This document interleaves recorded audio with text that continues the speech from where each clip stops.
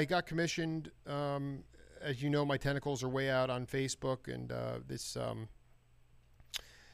film producer found me, and I am now producing a film documentary on Stan Getz. And I wanted to know if you ever crossed paths with Stan, or even had a chance to play with Stan. Check out. Yes, I have. Please check tell me. out the CTI album. It's not Giant Box. It's the one we did in Montreux. It's a 2-record set. It's with Stan, Dexter Gordon. I don't know, a cast of thousands, really. A whole bunch of people. It's a big band, and Stan Getz is in the horn section. Is it called Blue Montreux or something? Yeah, something like that. Right. It's Montreux Summit. Montreux Summit, and it's volume 1 and 2. And I'm there. I'm the drummer. Alfonso Johnson's playing bass. George Duke is playing keyboards. Bob James is playing keyboards. Eric Gale is guitar. And it just goes on like this. You want to talk about what stood out to you? Not just you played with him, but how you view Stan Getz, what his brilliance was, and his legacy as in my mind, as I do more research, a forerunner of he was a bebop, card-carrying bebopper. Yes, he was. He came in at a time when he kind of was part of the guys, to me, as I listened to a lot of stuff. You could hear him at Howard Rumsey's place in the Lighthouse, working with along with Jerry Mulligan when they were doing the pianoless quintets and all that kind of stuff. Where there was no piano player in the band. It was like the horn players were actually playing chords and stuff and backing up the soloists with the rhythm section, which is very, very unique. I think it's a great way to go. So I mean, in essence, it was like everybody was always involved, and they were playing. They knew the changes, so they knew what notes would fit where when they weren't playing a solo. So that was very unique. And I think Miles was even in one or two of those bands. Yes, he was. Back when he was on the West Coast. Absolutely. And to hear, what's his name now? He sang and he played trumpet. I can't remember, and he died. One of the Condoli brothers? No, Condoli. No. He was in. I don't want to refer to him this way, but he was incarcerated at least. I can't remember his name now, but he was a great trumpet player. And he sounded a lot like Miles, but he had a wonderful velvet voice. This is very okay. Anyway, continue. He was in that band. He was him and Getz, and I heard some recordings on West Coast. It was off the hook, man. That was one side of Getz, and then somebody, I don't know how that worked out.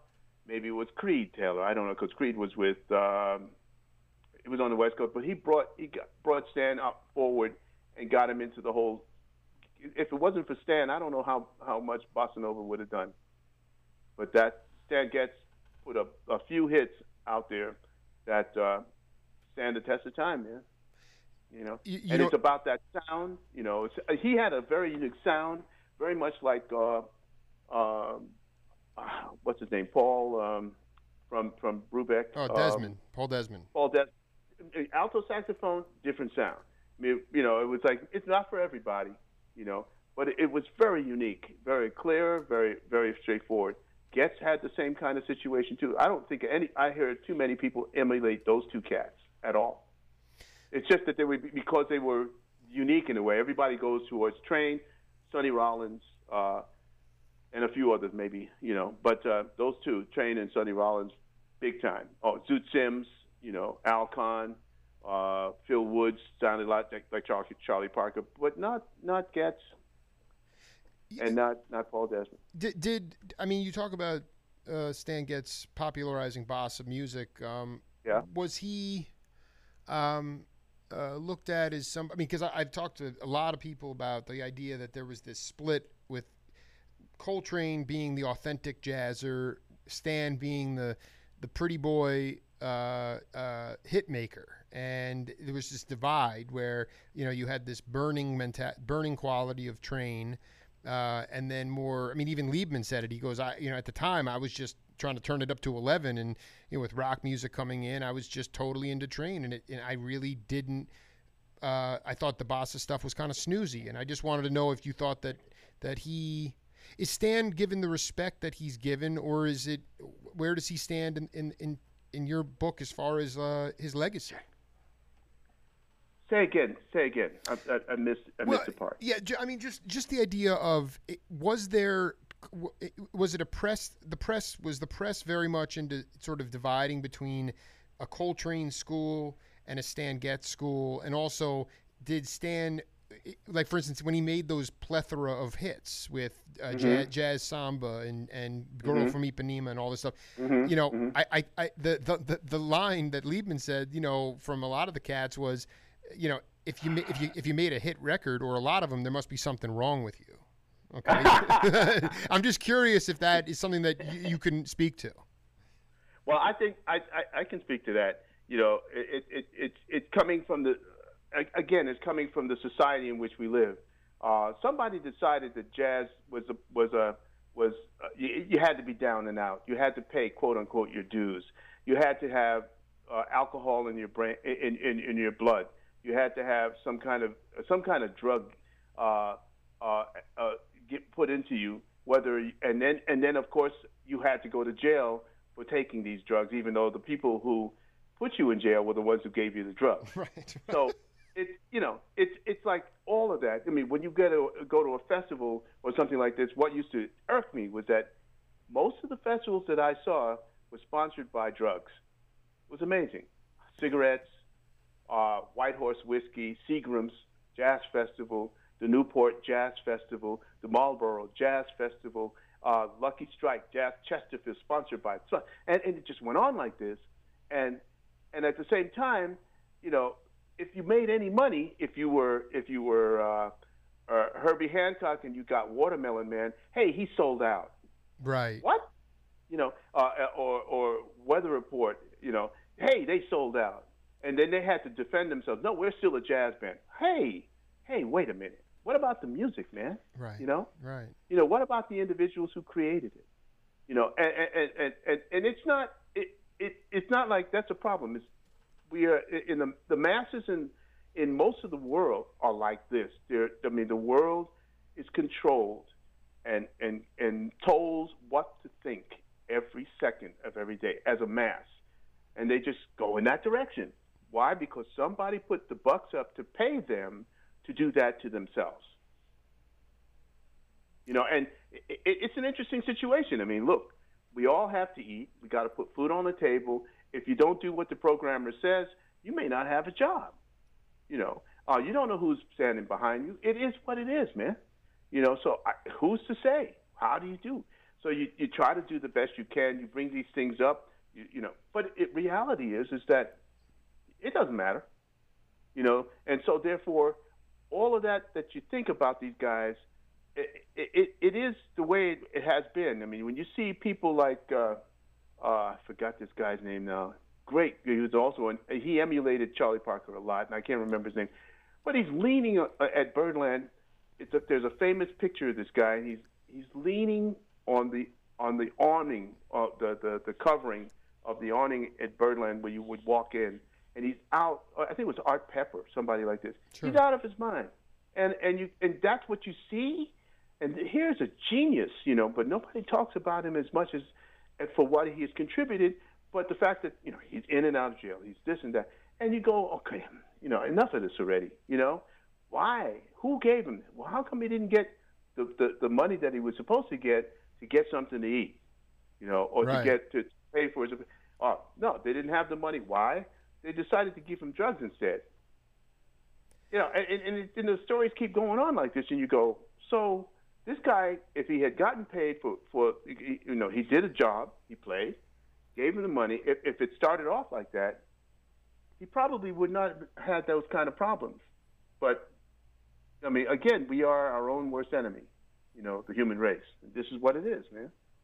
Did you, because you nailed it, but even before, when you were just a kid in Panama, I mean, Getz was coming up with Tea Garden. He learned how to bend his right arm, like you just talked about. All he got pillaged as far as an alcoholic, and eventually got into heroin with the Four Brothers. You know, and when you became part of the studio scene with Grady doing Mm-hmm. stuff, and going down to Jim and Andy's or whatever. I mean, in Right. that, I mean, was it still the same that if you were not on Junk, then you couldn't be trusted? I mean, when did that fundamentally, when Stan was coming up, it was like, I mean, he was also a Jekyll and Hyde character, but at the same Yes. time, it was like there was this thing in jazz that you talked about, that if you weren't doped up, then you could not Yeah. be trusted. I mean, can you, what did that, what's that, when did that change? I mean, and how prevalent was that when you started in your career? I don't know how prevalent it was because I was so, maybe I was protected and I didn't even know it.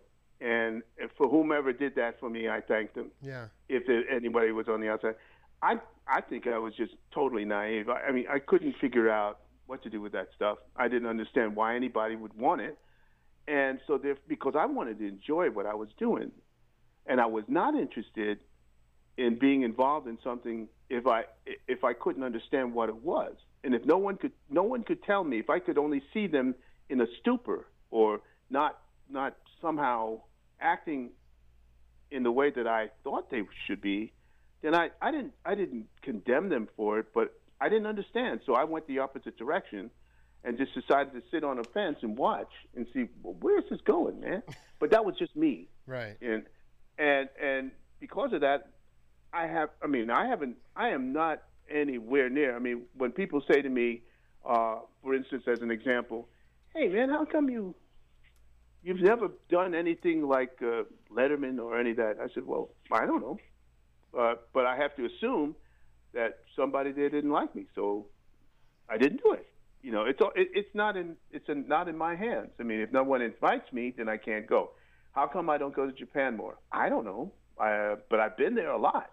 And for me, in my lifetime, 10, 15 times, that's a lot for me. I never expected to be there more than once or twice. So I'm happy. But when you look at a lot of the other artists who almost live there all the time, you go, wow. In 40 years' time, they may have spent more time. They may have spent 10, 15 years there, and I have no idea. I couldn't say that. I don't think I spent a year, but I did enjoy it all, and every time I was there was an amazing experience. So I feel I'm blessed for that, and I just walk away and go the other way because my life is in parts of the world like Europe, and it's not about playing; it's about living. So. Of course, all of the experiences I have, whether it be in Japan or rarely being in China or whatever it's been a real plus. It's a win and win for me. And the more I do or the less I do, who cares? It's about what you get out of it, not how many times you do it. It's about the quality and not the quantity. Well, and also just going back to what you were talking about, Lenny White. He never did drugs and alcohol because he wanted to know that, to play music from the heavens was real, and there was no substance that was altering it. And I really respect that. I mean, to me, that's the rhythm section there. You and George played with Stan at Montreux. What do you remember from that gig, if anything? I remember that when I was on the road with my band just prior to being there, because I don't think I was working with George by then anymore. That was 1977. That's correct. 76, yeah. 76 was with George. 77 was when the Montreux Summit came, and that was the following year. And I came there, and I remember I was wired in a way because we were playing a lot of up-tempo things, and I realized when I got into the band, I had to really make an adjustment because now I wasn't playing in a small rhythm section anymore. I was playing for, honestly, this was this was Buddy Rich's band, enhanced by all these other guys. Jesus. Okay, so you had all these people on the bandstand, and I was the only drummer as far as I can remember, and we played a huge show. That's why it came out on 2 records. But it was Buddy Rich's band and me and all these other cats. Well, I got it here right for you. You got Alfonso Johnson played with you, and then let's see, you got Hubert Laws, Eric Gale. You had Bob James and Duke, Ralph McDonald, Yes. Benny Golson, Yes. Slide Hampton, who I just interviewed. Woody. I mean, this is. I mean, and you were and you. So this was big band jazz. I mean, this is Yeah. unbelievable. So I walk in, and I find myself having to make a major adjustment immediately, if not sooner, because these guys are of the mind, especially I call Stan and Dexter and them, the older guys, Benny. Right. They want 4 on the floor, 4 beats to the bass drum. Thank you very much. Need to know. That's their sense of security. That's what they're used to, and I had to get my head wrapped around that because I had just come from an environment where I'm the leader. I play whatever I want, That's right. and so all of a sudden, but it was not just to satisfy them. It was also to play the music properly that we were going to present because I understood who they were, where they were coming from, and so that meant and then again it was my respect for all these people. Not to mention I didn't want to mess up. I didn't want to stand out. I wanted to be part of the band.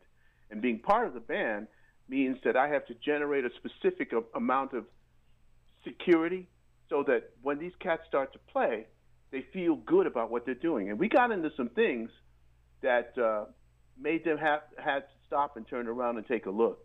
And that was always for me. It's an indication that I'm doing the right thing. No one has to say, "Man, you are playing your butt off." No. It's about the body language. How people patting their foot and feeling comfortable about what's going on. People wanting to get up and play because they want a piece of the solo as well because it has meaning now. They feel comfortable. That's where I want to be, and that's what we're talking about with the rhythm section retreat. To be able to get that kind of feeling happening on a consistent basis is very, very important in music now and forever.